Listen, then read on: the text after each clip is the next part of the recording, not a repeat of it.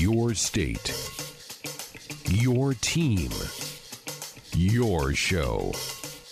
This is Sports Nightly. Mills now in the backfield. Two wideouts to the near side. Stole the tight end in motion. Turn. Fake the handoff. Adrian keeps it himself. Coming to the near side. Adrian to the 5. Adrian Martinez in. Touchdown, Nebraska. Adrian Martinez finds the end zone from 10 yards out. Oh, baby.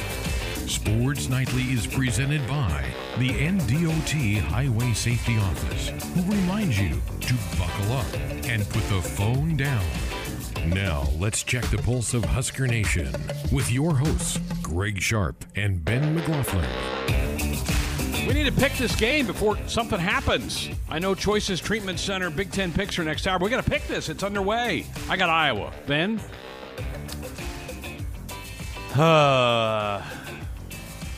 Give me the Gophs. Give me the Gophers. I'll be different. Ooh, Tim? I think I'm going to go with the Hawkeyes. They've bitten me before when I've gone with them, but screw it. I'm taking Kirk Ferentz and the Hawkeyes.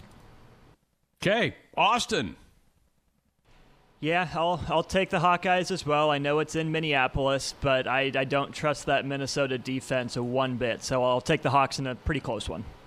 All right, very good. We got all the picks in on the first snap from scrimmage, so it's legit. We'll have the rest of them for you coming up in hour number 2. Welcome, Friday night, Sports Nightly, here on the Husker Sports Network. We've reached the end of the week. We've reached the weekend of a home Husker football game. I can't believe it. It's been almost a year since Nebraska's had a home game, and I know it doesn't really feel like it because the Haymarket's not buzzing like it would be for a real home football game with fans pouring into Lincoln, Nebraska, making it the third largest city in the state once you get Memorial Stadium filled up. But it is a home game. The guys didn't have to get on a plane today. They're not in some strange hotel tonight. They're ready to play Penn State tomorrow. And I got to think, Ben, there's some real excitement among the team to be able to play on their home field for the first time in almost 12 months. Yeah, I bet for the players, it's probably feeling a lot more, I don't want to say normal, but better to be at home than on the road. But honestly, for me, it makes absolutely no difference where the Huskers are playing at home or on the road. Really, the only difference that it makes to me is, whether I'm in the main chair or you are. If you're on the road, then it's me. That's really the only difference it makes. I'll be in the command center with all the feed, regardless of where we're at. But I will prefer seeing our end zones painted Huskers with the big N in the middle of the field and our home uniforms as opposed to anywhere else. So I guess from that standpoint, that's a positive. But at least in terms of the team, I'm glad that they get some sense of normalcy and get to be here. The game will happen. Penn State is here. They left State College and flew here. And this week, I think we're up to like 15 postponements now. This virus has really hit hard, and I think it may get worse before it's going to get better. And so each time Nebraska can take the field, I think you just relish it, cherish it, soak it in, enjoy as much as you possibly can. And so that's probably the best news of the weekend is that this game is going to happen, as is the Iowa-Minnesota game, which is underway up now in the Twin Cities tonight. You got two teams that are 1-2 in that matchup tonight. Pretty big game. I mean, the loser not going to feel very good coming out of this one at 1-3. What's the trophy? The Pig of Rosedale? What is this one? The Floyd of Rosedale. Pig. Floyd of Rose. It is a pig, yeah. I'm still trying to learn all those, Ben. I mean, we got so many of these trophy games in this league. It's still trying to figure all that out. Well, all right. We've talked about this matchup tomorrow during the week. We still don't know who the quarterback's going to be. My gut tells me it's Luke, but I don't know for sure. The coaches have played it very close to the vest. Scott Frost, who was on with us last night for an hour, did not reveal who the pick is going to be. And we all want this team to play a clean game. We want this team to execute well. We want this team to be able to not make mistakes, not shoot themselves in the foot. If you get stopped by the other team's defense, okay, you tip your cap, you move on, you punt, you go. But if you stop yourself because you're getting illegal procedures or a holding penalty, that's what stings, and that's what you replay in your mind when the game is over. for reasons why you lost, not because the other team did a great job slowing you down. So that's what we all want to see tomorrow. Will we? I don't know. You hope so. You keep hearing Scott Frost and the coaches, Ben, say, we're close. We're close. We just need something positive to happen. You hope it happens tomorrow, but you got a Penn State team that scares me, and you're sitting there going, well, Greg, they're 0-3. Come on. Maryland kicked them good last week. It's a talented 0-3 team that should have won the Indiana game. That was a little bit flukish at the end. Yeah, you're going to lose to Ohio State, and then I think they just were emotionally gassed last week and didn't make a good effort. I think they will tomorrow. I think they'll play well tomorrow. I think it'll look like a different Penn State team tomorrow than the one we saw last week. I would imagine that being the case. I also think, we talk about this a lot, maybe not every week, but close to every week. And I think it's, we'll talk about this, Brendan and I, tomorrow on Husker Game Day. But the importance for me and the biggest thing that I want to see is a fast start. If Nebraska can go score, get a turnover and score again, or a quick 3-and-out, or a quick stop and go score again and get up 2 possessions, they might quit. Penn State might just say, you know what, another week, we're just, we got hit in the mouth, and they might not stand back up. So, but again, they get a big lead on you early, or they get a lead on you early, and they take some momentum. That could potentially turn their entire season. So Nebraska needs a fast start tomorrow. They need to come out, hopefully get the ball, go down, score some points with whoever's at quarterback, get a stop, and really apply all the pressure to Penn State. That's what Maryland did, and Penn State folded like a lawn chair. So hopefully Nebraska can replicate that, and Penn State being on the mend and start to play like that top 10 team, hopefully that narrative turns into next week and not tomorrow. Yeah, I'm with you. Fast start and score. I mean, that happened at Ohio State, and the Huskers felt great approaching halftime in that game. Last week we got the ball to start, drove it down into Northwestern Territory. Then you had a procedure penalty followed by a hold, and then you were done. That drive was over. You punt. They then take it 80 yards on a drive and go up 7-0, and you're kind of swimming uphill, even though the Huskers battled back and had the halftime lead. So we'll see how it plays out tomorrow. The weather should be pretty good for mid-November. They're talking about 48 degrees at kickoff. We should leak into the low 50s. That's pretty good. You'll take that on November the 14th for the Huskers and Penn State tomorrow. If you have some thoughts about the game, how do you think this thing's going to go? Love to hear your thoughts. 531-500-4686. You can dial us up on our Sports Nightly hotline, brought to you by the Woodhouse Auto Family, bringing you more choices in brands, locations, and service. Experience the difference. Purchase with confidence. This is Woodhouse. All right, the other story of the day, Tim had it in the ticker, and this is giant. As Fred Hoiberg and the staff have landed Nebraska's first ever 5-star college basketball player. Bryce McGowens, whose older brother transferred to Nebraska last spring, announced that he was signing with Nebraska today. 6'6", 170-pounder. This guy is ranked as high as number 23 by Rivals, 26 by 24/7, 33 nationally by ESPN. It's the first top 50 recruit coming out of high school for Nebraska in over 30 years.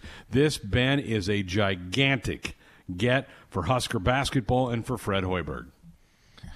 Yeah, his potential. And I don't want to come on here and say that Nebraska is going to win national championships and be perennial Final Four teams. But I also think that based on what we've heard from the coaches, this has potential to be a program-changing type commitment, and not just because of Bryce McGowens. I mean, he's obviously a large part of it, but you think about what this could mean for recruiting in the future. Matt Abdelmassih has proven he can bring high-caliber players in here. Coach Miles was able to get Jahlil Okafor to campus once, and he was the number 1 overall recruit. And we thought, okay, maybe that could open the door for more high-profile recruits. And Coach Miles did a good job recruiting. But this is taking it to another level. Nebraska has never had a player of this caliber come out of high school. I get that the circumstances aligned pretty much perfectly for this to be the case. Matt Abdelmassih has been recruiting the McGowens, Bryce and Trey, since they were in middle school, since when he was at St. John's. So the relationship was already built. Trey committing to Nebraska in April from Pitt when he had all kinds of offers to go other places. He ended up choosing Nebraska. And then the older brother was just the nail in the coffin to get Bryce to come to Lincoln. Hopefully this opens the door for other high-profile recruits to come here and want to give Nebraska a shot. This team is going to be loaded with talent with the next few years, and I can't wait to see how this product on the floor looks. And now that they've had plenty of time to get to know it, granted there are still a fair amount of new parts here, right? Kobe Webster, Teddy Allen, Latman. There's plenty of new pieces to this team that will have to get used to one another. But you've got a good chunk of that team back, at least in terms of off the floor, with Delano Banton, Derek Walker, Shamil Stevenson, Thor. You've got a good nucleus there. So I'm really excited about the future of Nebraska basketball. Bryce McGowens committing today is exciting. He's an electric player. He can jump, he can dunk, he can shoot, he can dribble. He's very versatile and, has potential to be a one-and-done type player, which we have not had at this school in basketball. So, unbelievable news today, and, it's getting me really giddy for basketball season to return to watch this team. And it shows you how quickly things can change because 7 months ago, Trey McGowens maybe wasn't even on Nebraska's radar at that time. But once they got him, it set everything else into motion to get Bryce. I'm sure Bryce didn't have Nebraska anywhere near his top list back last winter when his high school basketball season came to an end. But here you are, November, you get Trey to campus, you work with Trey to get him eligible this year. Apparently he must like it here. He wouldn't be helping young brother make the decision to come to Nebraska. This is just a giant get for Fred Hoiberg. You talked to the coach today, and I know he's not an overly emotional guy, but you had to sense a bit of excitement in his voice when you talked to him today. 100%. I mean, he absolutely. He a little bounce in his step, as there should be. Bryce was committed to Florida State for a long time, and that commitment seemed pretty cut and dry, down there in Tallahassee. And, something changed. He decommitted, and I think the timetable was really late, and there was some things that opened the door, Nebraska being one of them. And, that's a pretty good list that he had for a Final Five, with Michigan on there, of course, fellow Big Ten school, and LSU, who's at a really good program. There was a good list of teams on there after his decommitment from Florida State. So I would agree with you. I don't think Nebraska was even a thought in his head. Maybe as recently as 2 months ago, or maybe it was back when Trey committed. But he was still committed to Florida State at the time. So I don't know. I don't know that he had ever considered that. But Matt Abdelmassih's relationship, once he decommitted, I think won out, and so you've got to get a lot of credit to him and the coaching staff for sealing the deal and selling him on a vision of turning this program around. From the quotes that I've seen from Bryce McGowens today, he is all in. He's ready to make his mark on this program, and for however it is, how long that he is here, he's ready to make this thing go and to do some things with this program that have never been done before. And I absolutely love hearing that, and I can't wait to watch him play and put on the scarlet and cream. Third member of the recruiting class. The other two were announced on signing day on Wednesday, and now Bryce today. He had said this earlier in the week that he would make his decision on Friday, and it goes the Huskers' way. Just a huge get for, you're right, Fred Hoiberg, Matt Abdelmassih, who was the lead recruiter on this whole thing. If you are not fired up about where Husker basketball is headed, you're not paying attention, because this thing is about to take off for Nebraska basketball. Now we just need a schedule. Now we just need to know who we're playing to win. I mean, we still don't have it. It's unbelievable that another week has gone by and the Big Ten Conference can't put something out. Can't even say if they're going to let teams play non-conference. I don't know that that's a slam dunk. We heard the news, Tim had it in the ticker, that there are reports that they're not going to allow non-conference games in baseball and softball this spring. We're not dead sure they're going to allow basketball to play non-conference games. And Nebraska's, with the help of this promoter, have this tournament lined up here to start in about 11 days. It's unbelievable. It's pretty fantastic that we're ruling on baseball and softball in February before we're getting a ruling on basketball in less than 2 weeks. Greg Sharp, Ben McLaughlin with you here on a Friday night. Tomorrow the Huskers will tangle with Penn State, 11 o'clock for the kickoff. We'll begin pregame coverage in 11 and a half hours.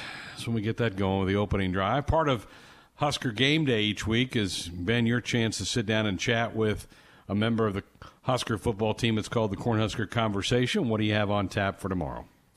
Yeah, hopefully a guy that starts getting loose a little bit and gets some more touches with Nebraska's offense. Wan'Dale Robinson has been a big focal point with the media this week to Husker coaches to see if there is plans to get him more involved with the offense. Just 10 touches for him so far in the first 2 games, but he is this week's subject. This is a sneak peek of what you can hear tomorrow on Husker Game Day with myself and Brendan Stye starting at 7 a.m.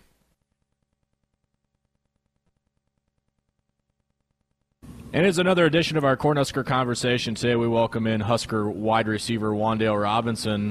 Wide receiver, man, they don't have to slap the running back label on you. They've got you in one spot. Just how different has this been for you with the point of emphasis of your position and, your approach every day to practice and what you're focused on as a player? It hasn't been too different. At the end of the day, I want to make sure I know everything I can. Everything that has to go on, whether that be a running back or receiver. I just want to be able to stay on the field and do whatever I can. There's still some times I'll get in the backfield and do what I have to do, but if they need me to get back there to carry the ball 10, 15 times, I'll do it. So at the end of the day, so no matter what. How has it been year number 2 for you? I know you came to Nebraska expecting a big role right away, which you did. And now as just a sophomore, you're probably seen as one of the guys that people look up to with leadership and in terms of questions. You've got a lot of young players in your room.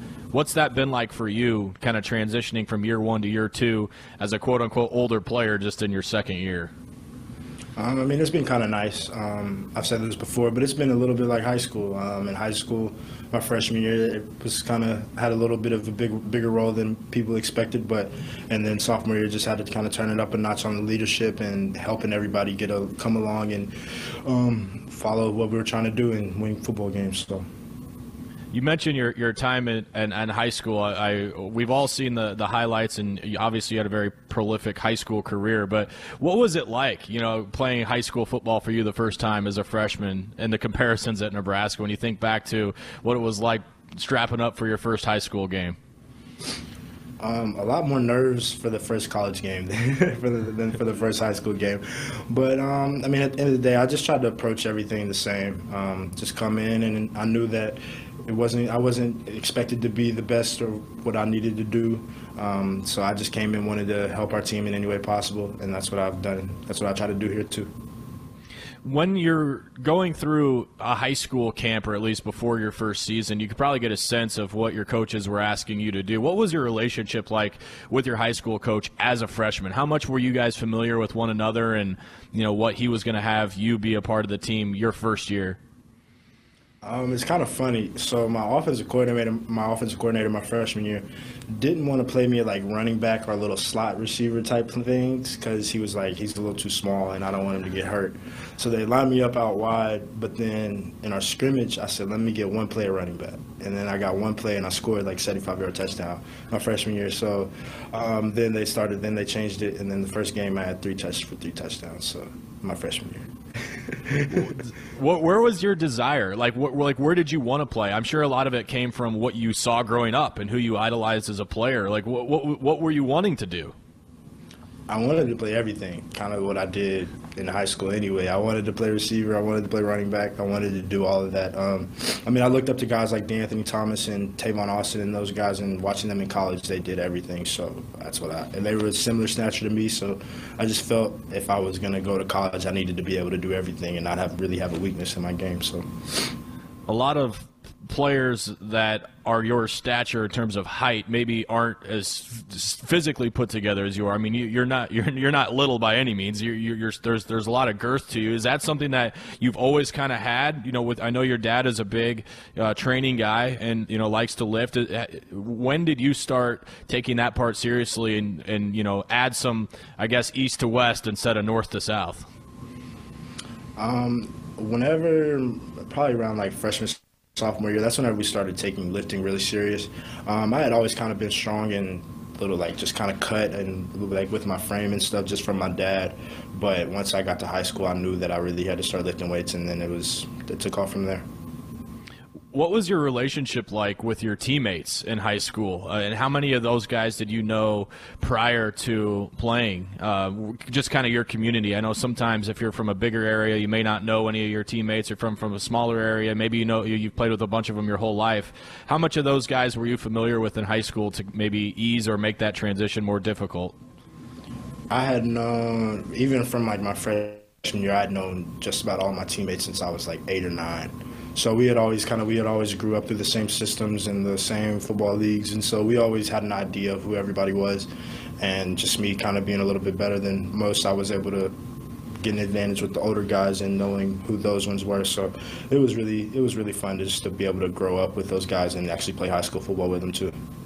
What other sports did you guys like to compete with one another? And were you kind of always the one that had the upper edge in all the sports, or were you lagging behind in any other areas? I was basketball and baseball. Baseball was probably the one that I had the upper hand still with everyone, but basketball I just wasn't. I mean, I'm not tall, so I just ran past. If I was younger, it was easy. I would just run past everybody with the ball and lay it up. But once everybody got a little bit bigger, basketball went for me. I do remember you talking a little bit about baseball with us when we did one of these talks with you last year. Where did your love for baseball come from? And I know that there's been a couple of your teammates that have come from the Southeast, down in Louisiana and Florida, that have been baseball players. Where does baseball, where did that enter into your life and become a passion for you? I actually had a buddy, and so I would always go to baseball tournaments with him. At this point, I didn't play baseball. I was around 9 years old. And I would always go to the baseball parks and stuff, but I would just end up running around, and they couldn't find me. So eventually they were like, we're just going to put you on the baseball team. My first year I was bad. I was really bad at baseball. But after that, just kind of kept working, and then for some, I guess it just clicked. And then I got really good at baseball, and it was really fun. But my sophomore year, once I got a football offer, it was over with. Guessing center field for you? Was that your go-to spot? Yep. Yep. Describe Wan'Dale Robinson as a hitter. What were you like in the box? I hated to bunt. I let off. And it was kind of weird because I hated bunting, but I was really fast. But I was like, if I just hit the ball on the left side of the field, I'm going to get saved. It's not like they're going to throw me out. But it was actually really fun during summer ball and stuff because teams would be scoot up, but I would hit, and then they'd be surprised. So I hit a couple home runs my 15U year in summer ball, so then teams are kind of okay, he can hit too. So it was a little bit of fun. Sneak peek of what you can hear tomorrow with our Cornhusker Conversation. It's always funny listening to those guys. It's so funny, Greg. You talk to these guys enough over their careers and what they played growing up, and they'll all tell you that they were way better in the sports that they're not playing anymore than they are in the current sports. Like Alonzo Moore could have played in the NBA. Wan'Dale Robinson was a great baseball player. I think it's like the humble brag that they had about their old playing days in other sports. It's kind of funny. He's got to get double-digit touches tomorrow, doesn't he? They've got to give it to him in that jet package. They got to get it to him out in little bubble screens. They just have to get the ball in his hands. I mean, the logic's airtight. You need more explosive plays. Maybe get the ball to your most explosive players, right? And it's like you got your handyman going to a job. If you've got the right tools, it makes your job a lot easier. So let's maybe use the right tools. And I don't want it to come across that he's been ignored. I think he has 10 catches on the year, but he doesn't have a carry yet. So he's averaging 5 catches per game. That's not awful, but he's just the kind of guy that can turn a 4-yard pass into a 40-yard gain for you. Yeah, and that's what he brings. We've seen it a lot of times already in just 1 year. We've seen this offense so far through 2 games really try and run through the 2 quarterbacks. And, that means that other positions on the field are lacking. It was great to see Marcus Fleming get the amount of targets and catches that he did against Northwestern. I'd like to see Wan'Dale get more involved. I'd like to see Alante Brown get more involved. I'd like to see Xavier Betts get more targets. I mean, there are plenty of mouths to feed in this offense. Let's start giving a little bit to eat.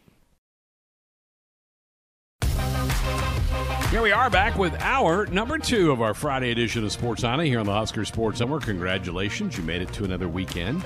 And we have a home Husker football game tomorrow. The Penn State Nittany Lions will be at Memorial Stadium, 11 o'clock kick. We'll be on the air at 6 a.m. with the opening drive. Jeremiah Searles will join me for that. That's only 11 hours away. Whatever. We'll get used to it. We're doing it again next week, right? Illinois is also at 11 on the 21st. All right, coming up this hour, we'll have our Big Ten Picks segment, and we'll hear from Ian Rapaport of the NFL Network, and time later on for some interaction with all of you about your thoughts about this matchup tomorrow with Penn State. But let's get it underway. Our Big Ten game predictions presented by Choices Treatment Center, helping people make positive choices. All right, boys. What was the damage last week? Well, it was a rough week. Damage is an appropriate word. I did lead the pack, however. Josh and Greg, you guys got tripped up by Michigan. It was Indiana that prevailed there. Austin and I were the only losers who picked Michigan State to beat the Hawkeyes. We all whiffed on Penn State, Maryland. Mike Loxley really got that thing going down there. Greg and Ben, you guys got tripped up by Boise State. It was BYU who prevailed, and they prevailed big if memory serves. Yeah, they did. And then Georgia, we all whiffed on the Bulldogs. It was Florida, which we all said it was going to be close, so we get the moral victory at least. And then I was the only person who believed in the Fighting Irish. You guys all picked the Tigers, got it wrong. I think it was 2 OT or at least 1 OT to get that done for the Fighting Irish. 2 OT. It was 2. So Greg, though, at the back of the, I'd say the back of the cube at Austin went 2 of 8. Really Austin. rough. Really rough week. 6. Wow. Swinging like Unieski Betancourt last Friday. Yeah. Also, Greg, 3 of 8. It was a very, very poor showing. Ben and Josh went 4 of 8, and I, patting myself on the back as we speak, went 5 of 8. So good for me. That brings us the season totals. Austin still in last place at 64 of 96. He's got some ground to make up. So do I. I'm sitting at second to last, 66 of 96. Greg, 68 of 96. That's one off Ben's mark of 69 of 96. Nice. And then Josh at 72 of 96. He is leading the pack. Good for him. We can still reel him behind in, Josh. Yeah. We can still reel him in. Yeah, we got to knock him off his pedestal. He's especially if we keep going 4 of 8. I mean, it takes one good week. It was rough. All right. Tonight, Iowa, Minnesota. We picked this one right before kickoff. 3 of us took Iowa. 1 of us, Ben, took Minnesota. And right now, it's a 14-0 Hawkeye lead. You know, Minnesota's ranked 122 out of 123 in rush defense. I got a feeling that's going to turn around in the second half. Do you? Okay. All right. Not like you've seen Iowa blow big leads before or anything. All right. Tomorrow, 11 o'clock, Indiana at Michigan State. Ben, the Hoosiers ranked 10th. Yes, 10th in the country. Told everybody I'm on the Hoosier train till we blow a wheel. So give me the Hoosiers. I'm riding this train as long as it'll take me. Taking it to the last stop. Only favored by 7.5 for the Hoosiers in this one. Tim? Well, make some room on the Hoosier mobile. I'm climbing in, and I'm staying on it. Tom Allen's boys got them rolling, and Michigan State was not impressed last week, so give me the Hoosiers. Upset alert. No, Tim goes with the favorite. All right, Austin. You weren't impressed with their 59-7 or whatever it was loss to Iowa last week? You weren't impressed with that? I picked them to win. I'm very upset with them still. Yeah, I was rooting for Michigan State last week. It didn't go so well for me. I will also take Indiana in this one. I'm a little nervous about the Hoosiers. I think they've probably been getting a lot of pats on the back. Michigan State has shown the ability to bounce back after a tough defeat. I think this is really close, but I think the Hoosiers win by a field goal. All right, Tim, this is a Rock'em Sock'em game at 11 on BTN, Illinois at Rutgers. Rock'em Sock'em it is, but I think dealing more of the punches will be the State College of New Jersey. Give me Rutgers, Greg Schiano. The win-loss record might not reflect it. I mean, granted, there haven't been that many games, but I think that, they're already leaps and bounds better than they were last year. That ain't saying much. But, hey, Noah Vedral and Greg Schiano, they've given a little bit of life to Rutgers, and I think they're just enough to beat the Fighting Illini. Man, it might be the first time in the history of the program that I'm going to pick Rutgers to win a game. I don't love the Illinois defense really at all. I think Rutgers has just enough to get it done in Piscataway. Yeah, I'm with you. I'll go Noah Vedral. I'll pick the Scarlet Knights to get their second win of the year tomorrow.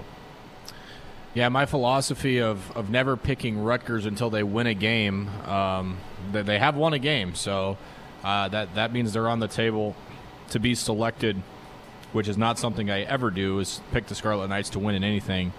But I will, I think, choose Rutgers. I trust Illinois about as much as I trust my daughter to not put anything in her mouth right now. So that means Rutgers is my selection. I have zero faith in the Illini, especially their secondary. It is just brutal.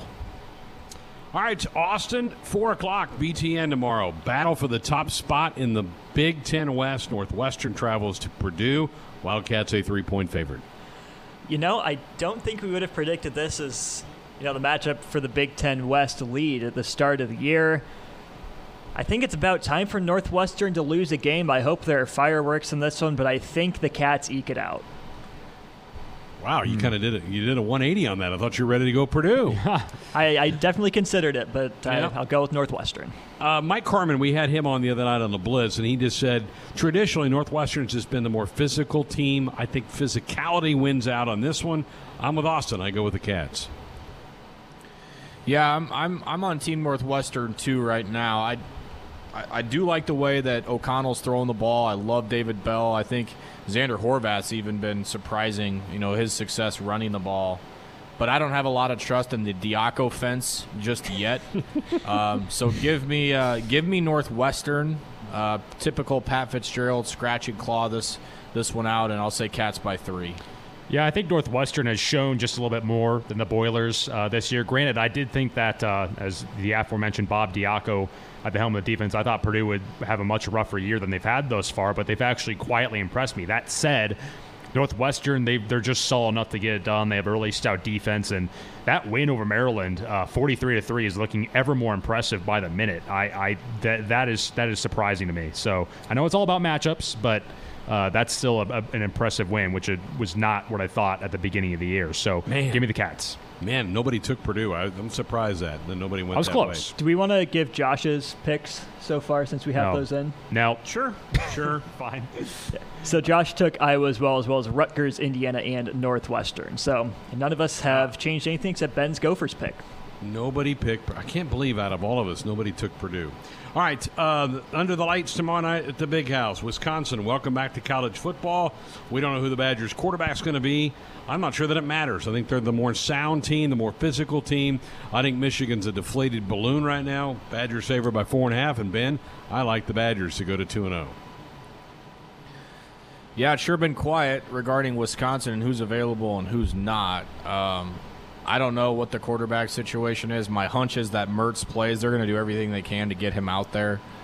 You're right. Michigan is a deflated balloon. I'm going to choose Michigan in this game just because I feel like Harbaugh, every time it's the referee's on the canvas looking over the boxer on the ground counting, he stands up at 9.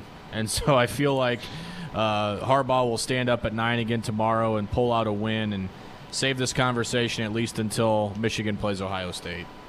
Yeah, Michigan's probably the smart choice here, especially given Wisconsin's QB situation. But that said, I cannot side with the Khakis. They just haven't shown it to me this season.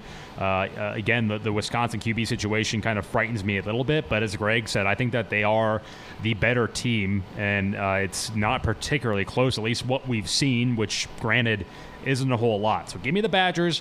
I don't love the pick, but I think I'm forced to side with them given how abysmal Michigan's been this year. Michigan's in a bad way right now. Don't love how they're playing, but at least they've played. It's been a while since Wisconsin has gotten on the field. I'll take Michigan in the rust versus rest debate. It'll be close, but I think the Wolverines get it done. Okay. All right, let's do some top 25 matchups. Ben, at 11 o'clock tomorrow on ESPN. 9th-ranked Miami visits Blacksburg to take on Virginia Tech. The Hokies, a 2-point favorite in this game. Yeah, that doesn't really surprise me. Miami has not played up to their level yet. They play to their competition pretty much every time that they play. That being said, I do trust De'Aaron King a little bit more than I trust anybody on Virginia Tech. I'll say Miami wins, but I am not really impressed with what I've seen with the Canes, even though they are in the top 10 in ranking right now. Yeah, I mean, they are ranked 9th in the country. That's probably a little bit too high, but given the weirdness of this season, it's not surprising. Give me the Hurricanes. Again, not a pick I love, but I think just given what we've seen this season, I've seen just enough from Miami for me to pick them comfortably against Miami, or rather against Virginia Tech. Enter Sandman. Give me the Hokies in Blacksburg. What did we get Josh's pick from the Michigan game? Josh also had the Wolverines, and he's got Miami in this one. All right, so we're split up on that Michigan-Wisconsin matchup. I'm going to go. I'm going to go with the home team, Virginia Tech. It's surprising to me they're favored. I always say somebody knows something, so I'll go with somebody. Give me the Va-Tech Hokies in this one tomorrow. All right, moving down the board, we've got Pac-12 action tomorrow night under the lights on Big Fox. Ben, 11th-ranked Oregon visiting Washington State to take on the 1-0 Cougars. Oregon a 10.5-point favorite. Who you like? Give me the Ducks. I think they impressed me week one. They kind of pulled away in that second half. They're trying to find their way without Herbert, without a couple members of that defense. But I still think they're loaded with talent. They're a sound defensive team. I like Oregon, and if they want they have aspirations of playing in the playoff, and to do that, they have to win these types of games. So give me the Ducks. Yeah, I like Oregon in this one as well. The Pac-12 is not a stellar conference, or at least it's taken some knocks to its reputation in the last few years, and deservedly so. But that said, I think Oregon are a solid football team, and they'll have enough to get it done against Washington State for sure. Yep, Oregon pretty comfortably. What'd Josh do? Josh also had the Ducks. Quack, quack. Didn't the Ducks win the Rose Bowl last year, or am I dreaming that? I think they did. Didn't they beat Wisconsin? Yeah, they won the Rose Bowl, yeah. Yeah, that's what I thought. Justin Herbert got that done. They'll get it done tomorrow night. It won't be comfortable, but they'll get it done tomorrow night. All right, Tim, you get to wrap us up. We're going to go a little off board here on this one with a matchup in the AAC between SMU, the 19th-ranked Ponies, on the road at Tulsa, who's only going to be playing their 5th game of the year. Tulsa, this game's a pick'em tomorrow night. Who do you got? Yeah, I mean, flip a coin. Tulsa is a team that has surprised me this year. They played a lot of teams close. I remember we were all kind of laughing at Oklahoma State in that early matchup they had against the Golden Hurricanes. But no, I mean, they've actually been surprising. However, that said, I think that the Ponies will have just enough. Just enough. It might be a field goal game to get it done against Tulsa, but I think SMU does get it done. Tulsa ruins UCF seasons and not SMU's. I like what the SMU offense is doing with Shane Buechele at the control, so I will also take the Ponies in a road toss-up. Okay. I love defense. Defense. Give me the Golden Hurricane holding serve at home. Tulsa. I like Tulsa, too. I keep waiting for them to kind of lighten up and play like we expect a Tulsa team should, but I think they might be legit. They took Oklahoma State to the end, and they've won every other game. So, and I've already been on record. I am not a huge fan of what's been happening down in Dallas with SMU. I think they're a bit of a fraud. So give me the Golden Hurricane. And what did Josh do on this one? Do we have his Josh also had Tulsa. Ooh, okay.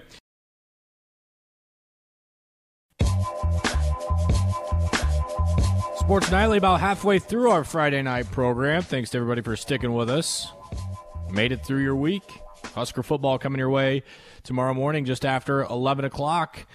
Changing gears now to the National Football League, as we do each and every Friday with our good friend Ian Rapaport from the NFL Network and NFL.com. Ian, starting with last night's game, big in-division battle between the Colts and the Titans. Indianapolis gets a couple of huge plays on special teams to pull away 34-17.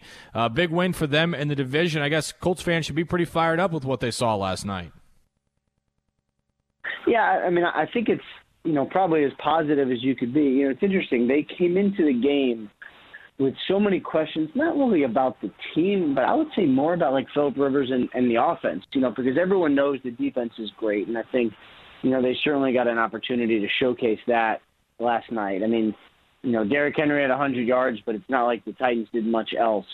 But this was Rivers made few mistakes, and special teams kept him in the mix. Had a block punt, took advantage of a shank to score, converted a ton of fourth downs. I think just the way they called the game sort of indicated how sort of serious it was, I would say, how much they needed it. They're not the most aesthetically pleasing team, but this was a good win for, someone who looks like they're going to be, maybe end up as the champion of that division.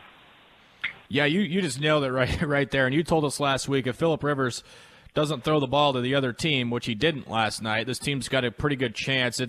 It can be hard to watch at times. They really want to try and run the ball, but Jonathan Taylor just keeps running to the back of his O-lineman. It's just not working for him right now. Wilkins had a big game last week. It was Nyheim Hines last night that kind of carried the load. When you kind of assess what Indy is on offense, what is Frank Reich just trying to establish right now, knowing that his defense is going to keep him in games? Yeah, I think he was trying to find a spark, for lack of a better way of saying it. I mean, it was, for them, it was basically who's going to be the running back that's going to step to the forefront. Taylor has been okay, maybe not quite what they thought, but it's early, and I think we all decide for running backs that, if he's really good after year one. That's not always true. Ronald Jones was not good as a rookie, and only now is kind of finding that groove to kind of being maybe the every down back that they thought, or whatever he ends up being. I think for the Colts, they're just trying to find something. And Nyheim Hines is probably more of a third down back. Maybe more of a more Duke Johnson than David Johnson, essentially. But he caught fire last night. And if you got someone who's got the hot hand like that, keep riding him. And I think that was really big for the win. Tennessee 6-3 now on the year. Again, I think yesterday it was just ball control. They were hardly on the field as an offense, and as we all know, they want to pound Derrick Henry at you. When you're Tennessee right now, and you're looking at the landscape of the division, are you discouraged at all after last night, or is it just one of those deals where it's a long season and you stay the course, keep doing what you're doing?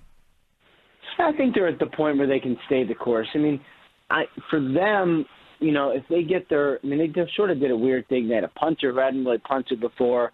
He gets a punt blocked. He had a shank. If I'm the Titans, I could easily convince myself that this was not a big deal because it's more of an anomaly than anything else. So, I don't know. I think they can probably, to me, stay the course and keep rolling. I didn't see anything alarming from the Titans except, if you get behind, they're not a team that's great at fighting their way back. That's kind of the only thing that sticks out to me. I would agree with that completely in regards to Tennessee. Let's switch gears to the Dolphins now, Ian. Now 5-3, Tua Tagovailoa 2-0 as a starter. Start one, didn't play fantastic, but defense did enough to keep him in it and played a little bit better last week. They got the Chargers this week at 5-3. What kind of season is Miami up to right now? They're quietly 5-3 and just a couple of games back in that division. Yeah, if Tua is going to play like this, it really changes the landscape of what they're going to be. I think after the first game, it was like, well, maybe Tua's not like we thought, but they were so conservative, and they were already up a ton. I think they were just wanted to make sure they got out of there with the win. Last week it was like, okay, wow, maybe they really, sort of hit the jackpot with Tua, and maybe, maybe he is going to be exactly what they hoped. And I think that's what's fun about this week is, You got Tua versus Justin Herbert, quarterback and quarterback, taken back-to-back. Both teams, I believe, got the quarterback that they wanted. But, if you're the Dolphins, you got a stout defense. You're pretty good in special teams. You got a good coach. If you got a rookie quarterback that can ball like this, they could be one of those teams that kind of sneaks into the playoffs and maybe plays a little above maybe where they should. It's a really good place to be for a young team. Really good.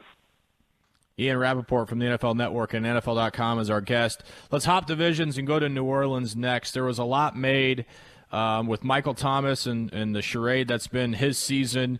Drew Brees not being able to throw the ball downfield. Their defense was a disaster the first 4 weeks. But here they are at 6-2, defense playing a little bit better. Is this kind of the season that Sean Payton maybe expected with New Orleans? Have they straightened it out? Yeah, and I think because they played without Michael Thomas for so long, they had to develop so many other receivers. And they weren't great. They weren't perfect, but they somehow managed to kind of stack some wins together. Now they get Michael Thomas back, and I think they look better than they ever did. I mean, they really, to me, they are a very scary team because you have to hit that point in the season where you have some injuries and it's low and things aren't great. And can you sort of make it through? Well, they've done it, and they've made it through. I think they're in a really good place, and come playoff time, even though they don't get the sort of home field advantage of having their crowd, that's probably not going to happen. Certainly they would be one of the teams to watch out for in that conference.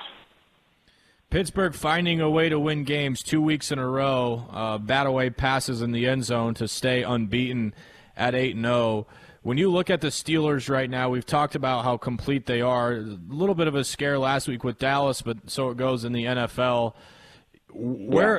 How confident are they right now? It sounds like a stupid question at 8-0, but a couple of weeks they've been tested. I'm not so sure it's a stupid question, honestly, because they look good. The record is good, but have they been a dominant 8-0 team? Probably not. And now, they're going to go basically the whole week without Ben. Ben's going to come off probably tomorrow morning the COVID-19 reserve list. But, he hasn't practiced all week. We saw Matthew Stafford was not as good with the Lions because he hadn't practiced. And they face the Bengals who, can kind of light it up a little bit. I think it's a tough game for Pittsburgh. And if they lose, which is very possible, it's only going to bring more questions about how real they are, which again sounds weird because right now, but if you watch them, it's not that weird. Yeah. We'll stay in the division for a second. Interesting comments out of Baltimore this week with quarterback Lamar Jackson. Don't know if you caught it, saying, other teams know our plays, they know what we're doing. How serious is this? And if that's the case, what do they do to change it? It's not nothing. I can't say it's it's whatever. Because it's really, this is the evolution of having a new, cool, fun offense is that everybody studies and everyone wants to beat you and they go to school and at some point, you're the team that everybody wants to beat. And now they kind of got to go back and say, all right, we've established our tendencies. Other teams know our tendencies. What can we do to overcome that? How can we come back from that? So it's not a bad thing to happen. It was probably inevitable. But I think if you're the Baltimore Ravens, you go back now and you say, all right, they're adjusting to us. How can we adjust to them? Yeah, we'll see how it turns out this week against the Patriots. 3-5, they'll have the Sunday night game for us and watch that on Sunday evening. Ian Rapaport, the NFL Network. Ian, before we let you go, it seems like the week of the running back in terms of injuries. I know Miles Sanders looks like he's trending up. What are the updates on guys like Sanders and Joe Mixon? And I know you've got something on Devontae Freeman as well. So let's start with Sanders. Had a good week of practice, missed a couple weeks with the knee. And I would say he's going to play. Mixon is listed as doubtful. Still got that foot injury. He's not going to play, so that's going to be Gio Bernard as starting quarterback there. Devontae Freeman, who had been the Giants starting running back, has an ankle. He was placed on injured reserve earlier today. He is out for the next 3 games with a chance to return. So I think Wayne Gallman probably is going to be the starter there. That's sort of the And then Mark Ingram returned to practice, giving him a chance to play and return after a couple weeks away for the Baltimore Ravens. That's kind of the running back injury list, and there are a lot of them. Yeah, there's no doubt a lot of fantasy owners taking that information and heading to their lineups right now to make some changes. Ian Rapaport, the NFL Network. Ian, thanks so much, man. Great stuff this week. Enjoy the games. Talk to you next week. Thanks so much for your time, as always. All right, absolutely, man. Good talking to you. Yeah, and sadly, we've had to start knocking some stuff off the weekend preview due to coronavirus wreaking havoc. I think it's no secret that this has become the most affected weekend in college football to date. It's been a rough go for a lot of the teams, and even Pac-12, showing some fancy footwork and maneuvering and making some things happen, unlike another league that I've once heard of. But we won't get into that. Speaking of that one league that I had once heard of, they've got games this weekend, a couple of them anyway. No Maryland and Ohio State this weekend, but we do have obviously a game happening right now between Iowa and Minnesota. But coming up tomorrow at 11, Greg, the 10th ranked Indiana Hoosiers on the road in East Lansing, taking on the 1-2 Michigan State Spartans. As we talked about in our pick segment, Indiana just over a touchdown favorite in this one, but it's weird seeing a 10 next to the Hoosiers name. How about that? I mean, they're legit. I mean, this is a really good team, and I keep bragging on us, but that's okay, right? We had them in our preseason top 25, and already this year they've beaten Penn State and Michigan. So I mean, this is a legit deal where they are right now. I think they're pretty darn solid, and I don't think they're going to have any problem tomorrow. I think there's a trophy on the line for this, is like the brass spittoon or something like that. Yeah, sounds right. For tomorrow's game. If Indiana can go 3-0 and start to turn it around, I have to believe that Nebraska can do it at some point. Yes. Hopefully relatively soon.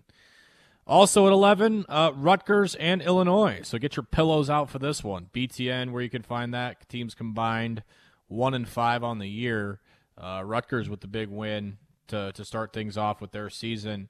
Gave our picks already. Have you gotten to watch much Noah Vedral? Yeah, bits and pieces here and there. He's done well. He's acquitted himself well. That just Greg Schiano has made them pretty sound. They still lack talent in spots, but he's gonna gather some talent and coach them up. That was a really, really good hire. And then you go see what Mike Loxley did last week, and all of a sudden, those two aren't just necessarily punching bags in that Big Ten East. So happy for Noah that he's getting to play and getting to show off his talents. Yep. Okay, then you got to go to 4 o'clock for Northwestern and Purdue. Odd start time, but neither team has lost, undefeated.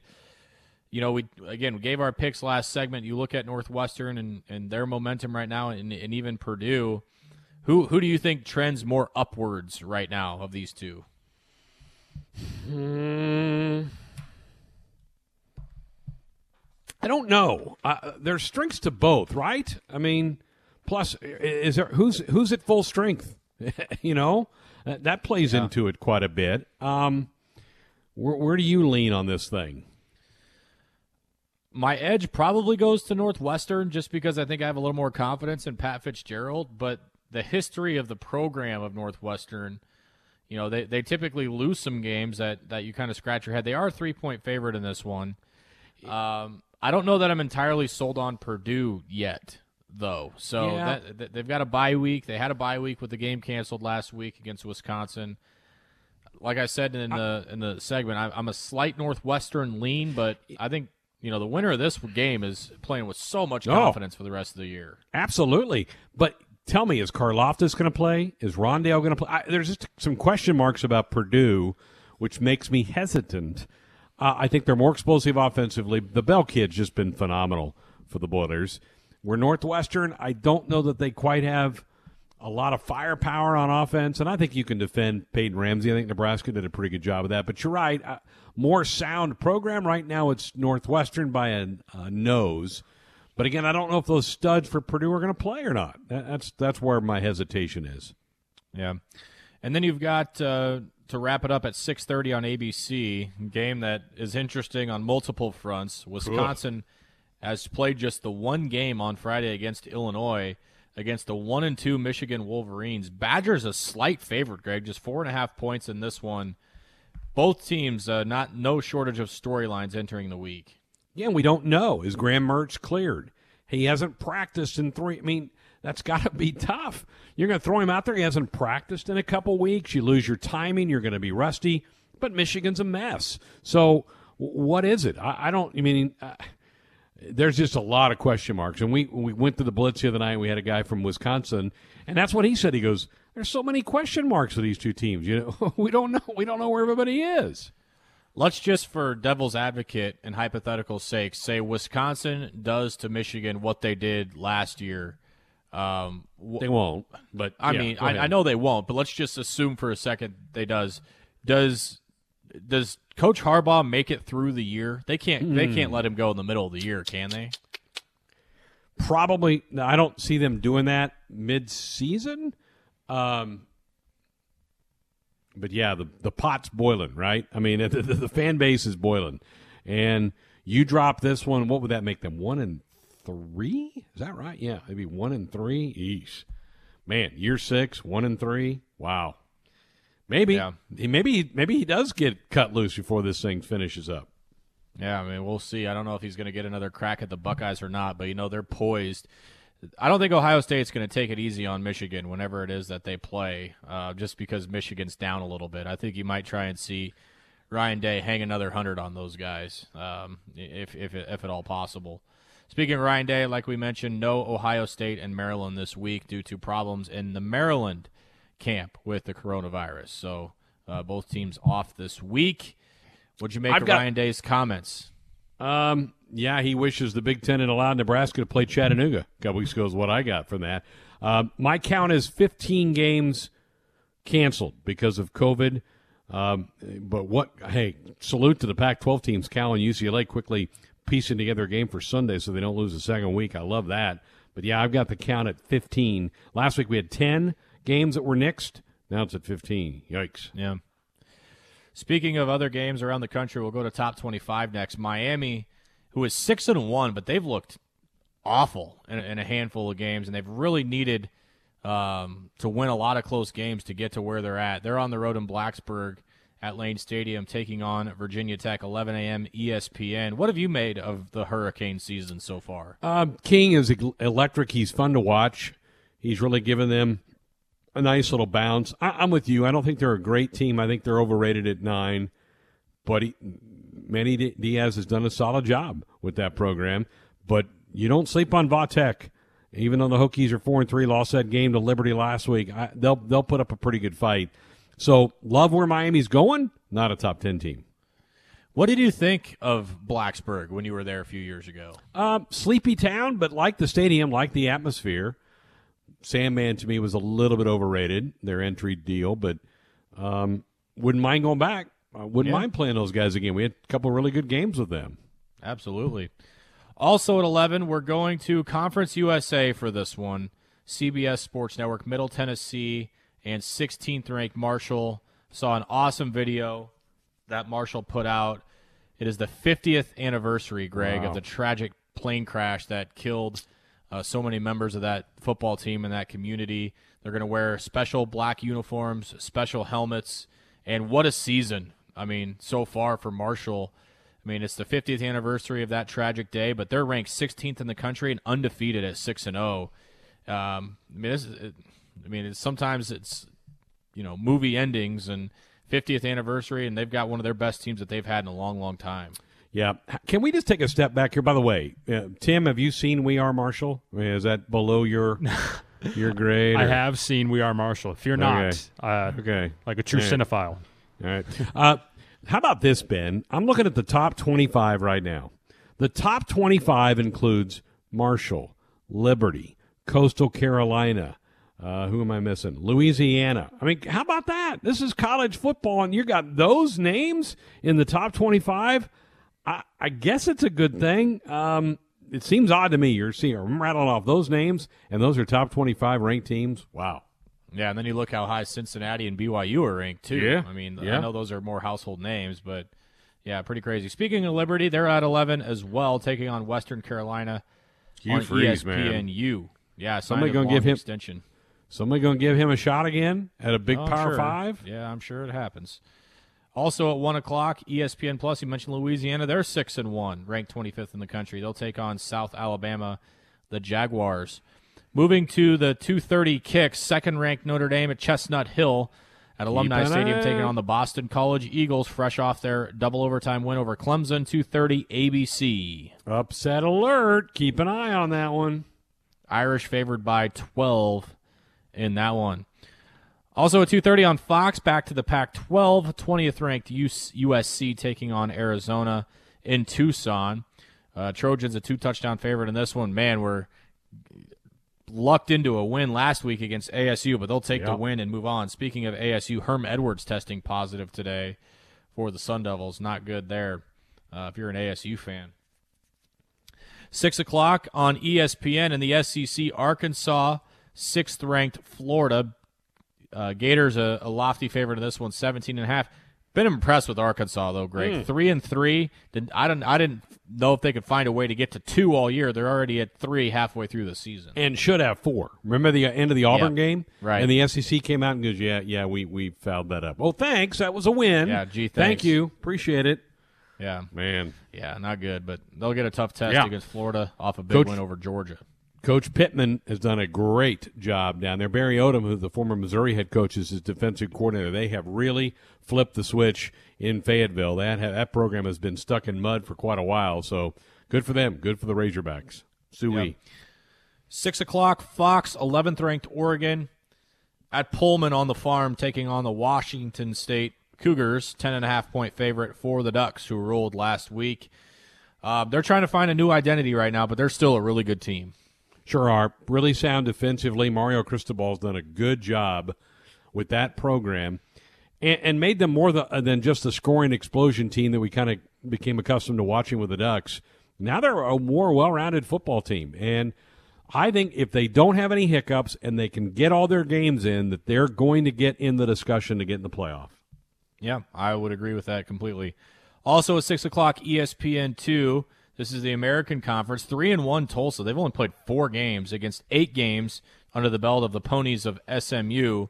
Mustangs at 7-1. Tulsa a favorite in this one, though, Greg. How about that? Remember, Tulsa's the one that beat UCF, gave UCF their first loss of the year. And almost beat Oklahoma State. And almost beat the Cowboys. You're right. That's a pretty solid team. That'll be an interesting game on the Deuce, right, for that one? That one is on the Deuce, yes, 6 o'clock. Expecting rain in Tulsa, Chapman Stadium.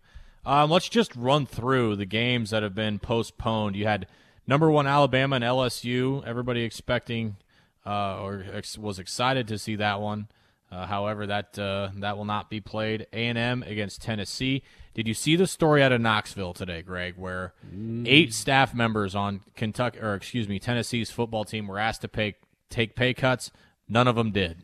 None of them did. And so they all said, nope, we're not taking pay cuts, after Tennessee had to lay off a bunch of employees, and a couple of those salaries alone could have saved jobs at 5%. None of them took it. Wow. Holy cow. Okay. Yeah, setting the tone. Also in the SEC, no Georgia or Missouri playing this weekend. Coastal Carolina, that undefeated team, the Chants, were supposed to take on Troy. That game has been postponed, as has Auburn and Mississippi State. As Greg said, there is a matchup now on Sunday in college football as Cal and who was UCLA. UCLA, yeah, Cal and UCLA both had opponents that were unable to play, and so 48 hours before kick, they're going to play Sunday at 9 a.m. And these coaches, Greg, are going to have a very limited time to scout the opponent and put in a game plan, but both teams are on the same playing field. So I love it. I love the fact that the Pac-12 is willing to take some risks and just play football when they can. Absolutely. Cal hasn't played yet. Cal had their game last week canceled, so they haven't played. So they're a bit of a mystery, but absolutely love that. You got to be flexible. That was the thing I think that Nebraska was trying to get their point across to the Big Ten. You've got to be flexible in these things. And unless you are, and you're just going to be stringent about it, then you're going to have just a bunch of weeks where nothing's happening. Kevin Warren, you listening? Paying attention out there? He didn't care. No. All right, let's move to some National Football League on Sunday. Here are your noon kicks. There are a lot of evening games this weekend, too, so we'll get into that here in just a second. Texans and Browns. Cleveland a 3-point favorite in this one. This one actually on Fox for those looking for that one. You'll have Baker Mayfield against Deshaun Watson. Baker's Washington, back, right? What's that? Baker's back? Baker's Hasn't back, he been? yeah. Okay, all right, okay. Nick Chubb actually practiced some this week for Cleveland. Doesn't sound like he's going to play, but he's getting much closer. He was on the IR much earlier in the season. The Washington football team will take on the Detroit Lions. That'll be a game. That'll be something that happens at noon on Fox. It's a game. The Jags at 1-7 taking on the 6-2 Green Bay Packers. Packers a 14-point favorite, and a buy-sell question on the line in this one. 18, wasn't it? Wasn't that the line Yes, set in our 18. buy-sell?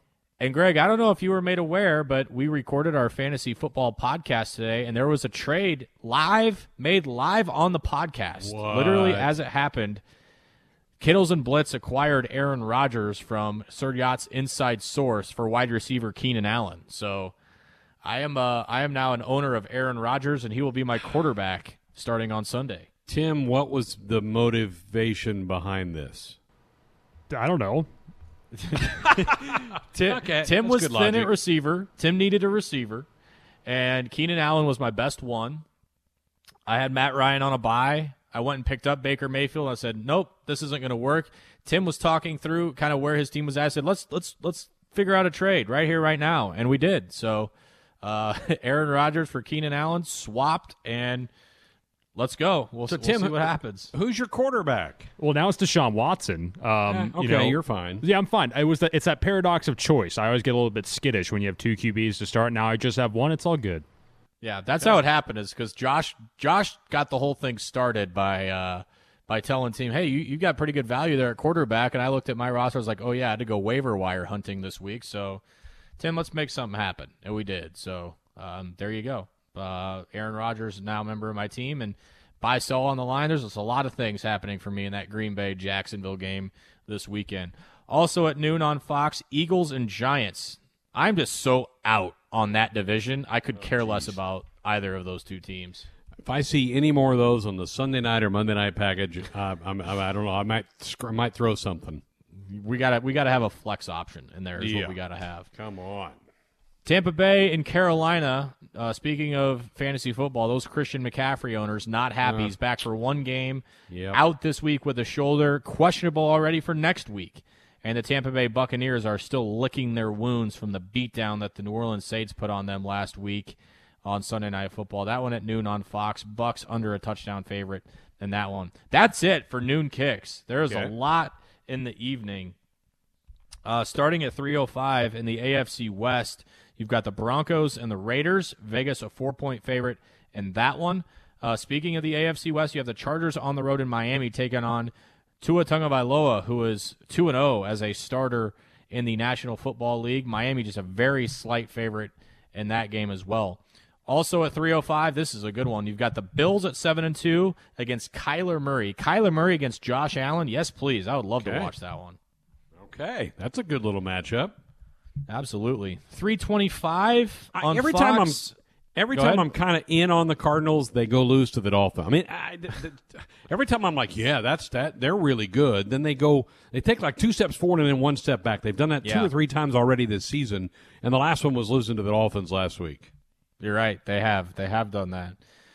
Good matchup in the NFC West at 3:25 between the Rams and the Seahawks. L.A., a slight favorite in that one. That one at Inglewood at SoFi Stadium. Seattle trying to bounce back from a loss to Buffalo where they turned the football over 4 times. Also at 3:25, Niners and Saints. That one in the Big Easy in New Lot, Mercedes-Benz Superdome. Drew Brees will try and continue his winning ways, and potentially an upset in the making. Cincinnati against Pittsburgh, 3:25 Fox. You give Joe Burrow any shot. Sure, puncher's chance. Pittsburgh's got to lose sometime, right? Come on. Yeah. And they haven't played. You heard us talk with Ian last hour. They haven't played sparkling and dominant football at times, so I give them a chance. The weather's not going to be any good, but the Bengals can score a little bit. No Joe Mixon this week for Cincinnati, which is good for you Giovanni Bernard owners in fantasy as well. Sunday Night Football, Ravens, Patriots, Baltimore, a touchdown favorite. What'd you make of Lamar Jackson's comments about apparently other teams are calling out our plays at the line of scrimmage? They know what we're doing, and yeah, I mean that's big stuff. Yeah, grow up. I mean, they've been disappointing, right? I mean, I think you and I think we're on the same page when this season started that Baltimore was the team to beat in the AFC, and they haven't lived up to that. They just haven't been that good. And, yeah, for that kind of a comment, whatever, grow up. Yeah, absolutely. Okay, we've got the Masters this weekend too, so get excited for that. Been interesting so far with the scores put out there. How have you seen the course play so far through 2 days? It's been under attack. The rain they had yesterday morning, which delayed round one, softened it up. It was pin hunting for all day yesterday and about half the day today. It started to toughen up a little bit late today. No more rain, so it's going to get slicker and faster. It's going to be a fabulous Sunday back nine because there are so many guys bunched up in there. It's going to be great drama on Sunday at the Masters. What do you think of them in November? The darkness is an issue. You know, you watch late in the evening, and these guys are having a hard time seeing their balls. Yeah, they're Sunday they're going to be done by 3, so it's not going to be as bad of a problem on Sunday. But it has changed it a little bit. But I'm just glad they got it in this year, and I think they are too. I think the players are like, yeah, I'm glad we didn't have to skip a full year. We know we're back here in several months in April, but let's get a champion named here in 2020. And so I think the players are just grateful it's there. I know as a golf fan, I'm grateful that it's happening. Absolutely. So Masters coverage all weekend long. Keep an eye out for your next winner. And then, of course, you've got a big fight this weekend as Bud Crawford is a heavy favorite this weekend, back in action for a long. It's been a long time since he's fought, but he is in action as well here this weekend for the first time in a really long time. Crawford, you look at all the belts that he's owned and the I don't even know what to call it, recognition that he's gotten worldwide with his ability to fight pound for pound, maybe the best fighter. He'll fight Kell Brook. As I mentioned, Bud Crawford, a big favorite of this, so it'll be nice to just see him fight again. Yeah. On ESPN, right, tomorrow night? Yes, where you can find that. And also, weigh-ins were earlier today as well. As I mentioned, you look at Terrence Crawford and number one, arguably pound-for-pound boxer. He's waiting to fight. Errol Spence Jr., Manny Pacquiao, one of those big names. But this is the WBO welterweight title that he is defending. 36-0, Greg, 29 knockouts, and Brooks no slouch either. I mean, he's 39-2 with 27 KOs. But Bud Crawford's itching for Errol Spence or one of those big names that can draw him in and, kind of put himself even further on the map. He's ready for that huge, huge payday. Yeah. We're back. Final segment of the night. Final segment of the week here of Sports Nightly. Time for us to name our winners and losers of the week. Ben, lead us off. Yeah, sure. My winner of the week goes to St. Mary's of Ramson of Iowa, 8-man football in Iowa, Greg and Tim. They won a 108-94 football game against Montezuma a couple of days ago. 108-94 in the state of Iowa. Just absolutely crazy. I saw the scoring log and the scoring sheet, and I think I even saw that they had the longest game time was without action was I think it was like 6 minutes of in-game action without a score. Absolutely crazy. My loser, Florida State football. An absolute train wreck of a week for Coach Norvell. James Blackman, former starting quarterback, transferring from the program as soon as he graduates. Stud wide receiver, NFL prospect Tamorion Terry, no longer listed on the roster. He's nowhere to be found. And NFL defensive tackle Marvin Wilson out for the season with an injury. They lose 3 players, 2 to transfer, and you get the feeling that the Seminoles are ready to fold up the lawn chair and head inside for the winter. Wow. That's unbelievable. All right, Tim, how about your winners and losers? Yeah, my winner of the week, how could it not really be the Fred Hoiberg and really Matt Abdelmassih for snapping up the first 5-star in program history? Pretty much a slam dunk, if you like a basketball metaphor, of a signing. Good stuff there. My loser of the week, online retailers. I was one of the poor souls trying to snap up a PS5 yesterday where I was met with crashed websites left and right as the entire universe, it seemed, tried to buy one at the same time. I now feel, or I now know what it feels like to be Sisyphus pushing the boulder up the hill as I tried to impossibly buy this PS5. It wasn't good. It wasn't good. I know there are probably bigger things on the horizon for the world right now, but I tried to buy a PS5, couldn't do it, wasn't happy. That's too bad. That stinks, because I'm sure you were ready for hours of entertainment to be launched and go. This is true. I'm very sad. Don't feel too bad for me, Greg. I know you'll have to roll smallest violin, but... All right, my winner, you went Husker basketball. I'm going to go Husker volleyball. I mean, come on. 4 top 10 kids signed with Nebraska this week. Numbers 1, 2, 3. That's ridiculous. Unbelievable. We should never take John Cook for granted. He is just a monster in the sport of college volleyball. Cannot wait to see that team take the floor in January and then get all those new players in for next August for that 2021 season. Congratulations to them. And my loser of the week is, don't you know I'm a Hall of Famer? Tony La Russa. Tony La Russa. That story's been unbelievable. I can't believe the White Sox haven't reverse course on that hire. That was an unbelievable story from early in the week, and I know Tim is taking great pleasure in that because La Russa no longer with the Cardinals. I'm fine with it.